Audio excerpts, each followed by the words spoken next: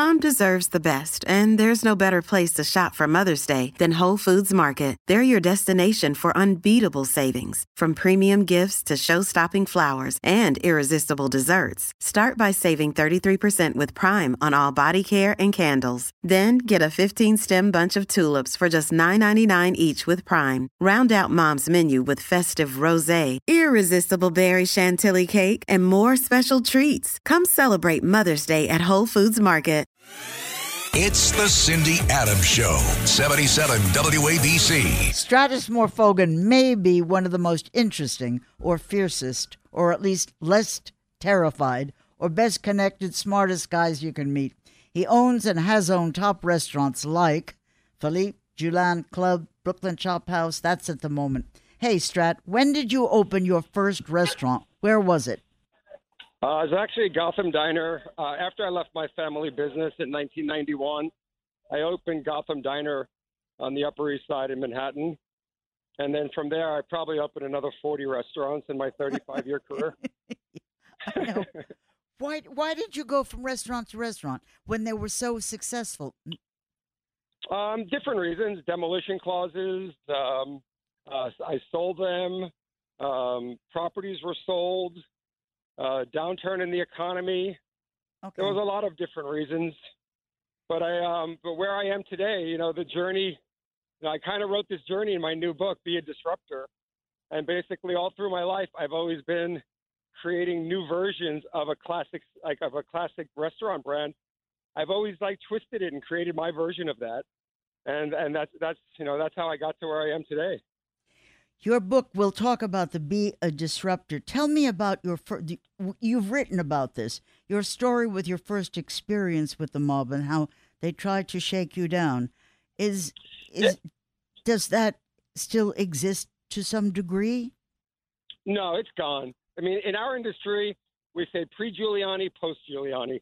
Pre-Giuliani was the Wild West, where it didn't matter. I had to choose the mob's choice for garbage, produce, meats, fish. And then if you had a very successful business, you'd get a knock on the door and you'd have to pay an alcohol tax to the mob for protection, or they would break your windows or break the legs of your managers like they did to mine. They beat up my managers until I was supposed to give them $5,000, $6,000, $7,000 a month. And the article came out recently in the Post where I said, go F themselves. And that's what I said to guys like John Gotti Jr. I had no fear, and I wasn't going to succumb to being shaken down. And these guys ruled the whole Upper East Side to Midtown. If you had a successful business with alcohol, they were going to knock on your door, and if you didn't pay, they'd break your windows every week. And that was pre-Giuliani. Today, it doesn't exist. I mean, they're still out there, but they're all, now that you've legalized gambling and cannabis, and, they don't have any more businesses left. They're also living in Yonkers, and they're living upstate, and they're in the Hamptons. They're looking like they're classy, but they're not. I mean, I know some of these people, but yeah, they've learned to be low key because they realize that being loud and boisterous usually gives them a one-way ticket into prison or the morgue.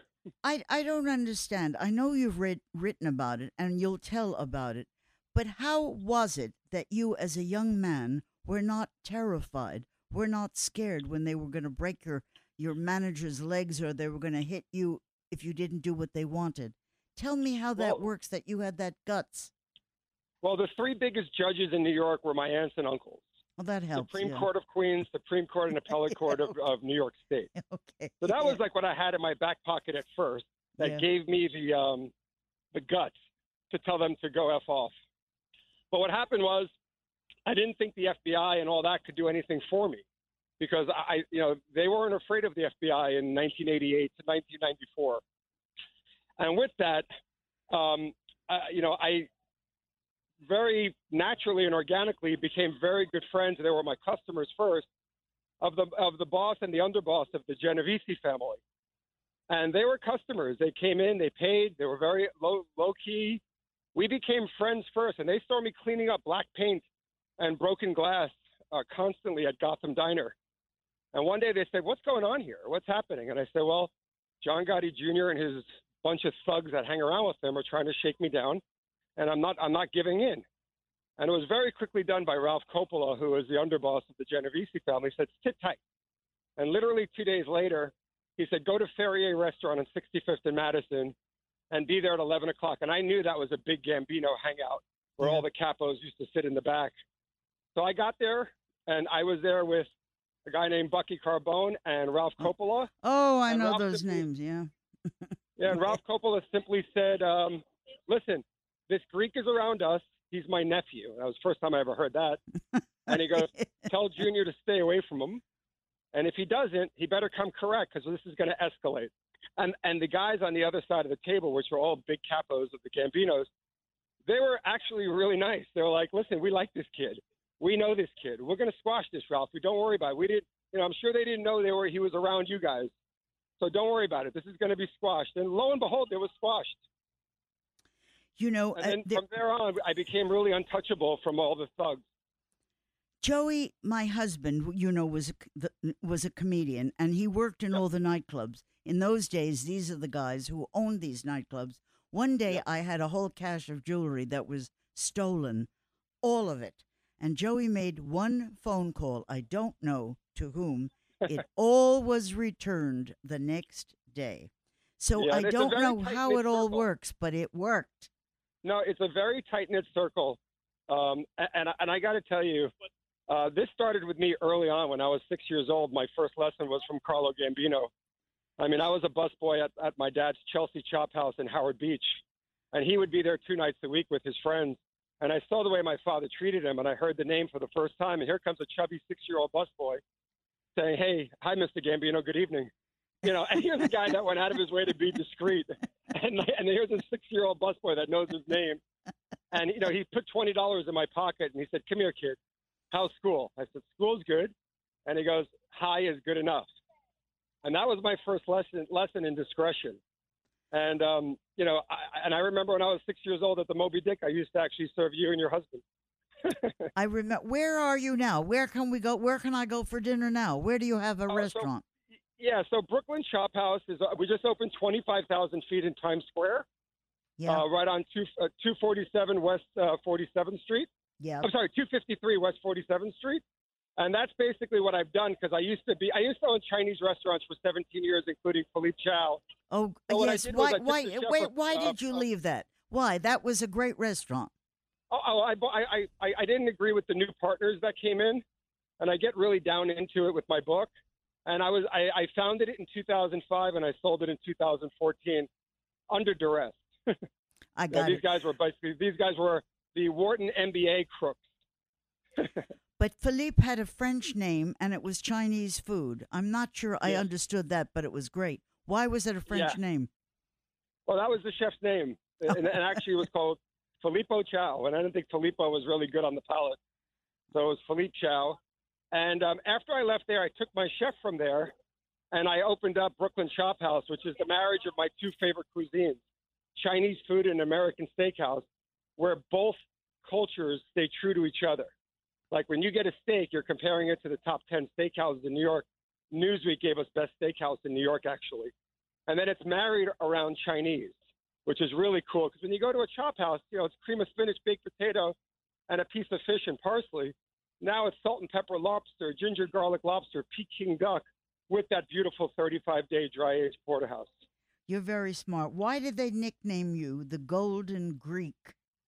Because I made them a lot of money. So what happened after that, I became very close with the Genoveses. And they had a lawyer named Patty Stisso. And their lawyer, when I opened my nightclub, Rouge Nightclub on 54th Street, I went to him for funding. And he wrote me a check for $600,000. And basically, I opened and I built out the old Jimmy Weston's, which I turned into Rouge Nightclub in June '94. And I knew of course I knew that the money probably came from the Genoveses. But all I knew is that he paid me a check, and the check was from his law firm. And, A $600,000. cash. Wait a minute. A $600,000 check made out to you from a law firm? Yeah, from his account. Yes. And how did you get the money? What, in quarters, in dimes? How do you get No, I got it in a $600,000? I got it in a check from Patty Sisto Esquire. Well, I mean, you tell me. Okay, tell me about the book. Be a Disruptor. Tell us. Tell us. So basically, I read. My favorite things to do is read documentaries and biographies, and every time I read business books, it's starting to get boring. Where everything is supplied by the same analytics. You hear the analytics over and over on why you succeed and why you fail. What I thought was missing was, backing up failure and success and backing it up with true stories. And then discussing the journey of being an entrepreneur, restaurateur, small business owner in the streets of New York City from the late 80s to current time. In the beginning, we had to deal with all the gangsters.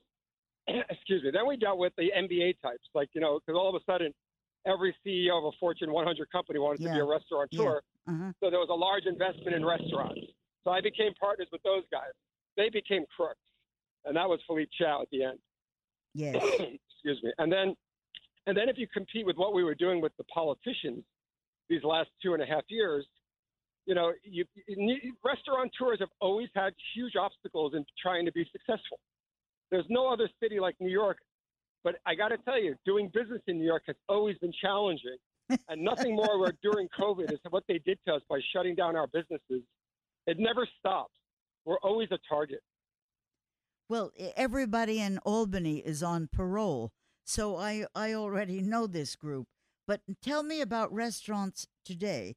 Do you believe that it's proper for them to be having dinner out in the road where it's engulfing roaches and mice for the people who are living next door? Well, I think this is this is what happens when you shut down an economy, right? They shut down an economy without even following the science. Then Comrade Cuomo came out with some data that 74% of the spread is home gathering and only 1.5% of the spread are restaurants. But all he kept doing was driving people out of restaurants and driving them into their homes. And nothing screamed out louder than New Year's Eve a year and a half ago when they shut down New Year's Eve at 10 o'clock at night. So we could watch de Blasio and his wife dance on an empty Times Square. Well, I got to tell you, Cindy, our delivery business was thriving. We weren't sending romantic dinners for 2 to apartments. We were sending platters of food for 20, 30, 40 people into 2-bedroom apartments. So if that was truly the data, that 74% of the spread were home gatherings, why in hell are we pushing them into home gatherings and not bringing them to restaurants, where restaurants is where they're safest? None of this made sense. So tell me in one sentence or less, what should restaurants do today? Well, there is a lot of silver linings. It's very hard to do it in one sentence, but okay, take a paragraph. Go. The 2 biggest leases. The 2 biggest leases in New York City, we signed them, and these were deals that restaurants handed in the keys that cost $14, $15, $20 million to build out, and we were taking restaurants for pennies on the dollar in May and September of 2020. That never would have happened if the pandemic didn't happen. So are we going to continue to have restaurants? We can't get food. We can't get waiters. We can't get people to work. We can't get people to go into the restaurants in some cases. What is going to happen to the industry? Well, when I was jumping up and down when they shut down the economy, I said all of this was going to happen on my social media.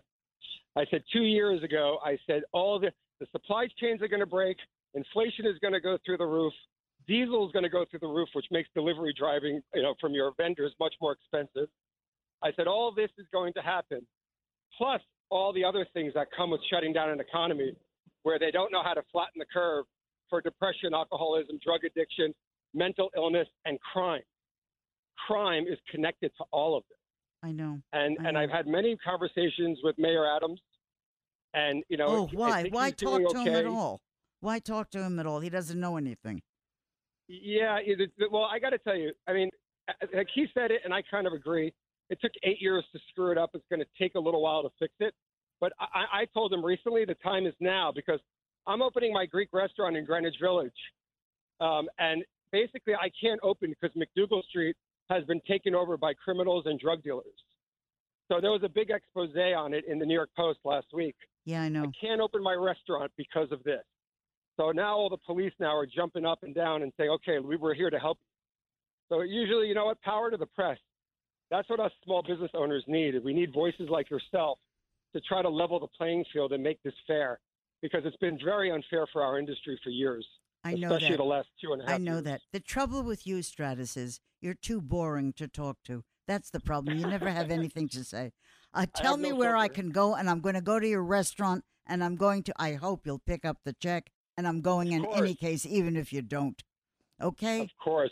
I love you, and thank you for talking to me, Brooklyn sweetie. Chop House is at 253 West 47th, and then we have another one at 150 Nassau Street down by the Brooklyn Bridge. I'm going. I'll see you soon. Thank you, lovey. Thanks, Stratus. Thank you. Bye. Thank you so much.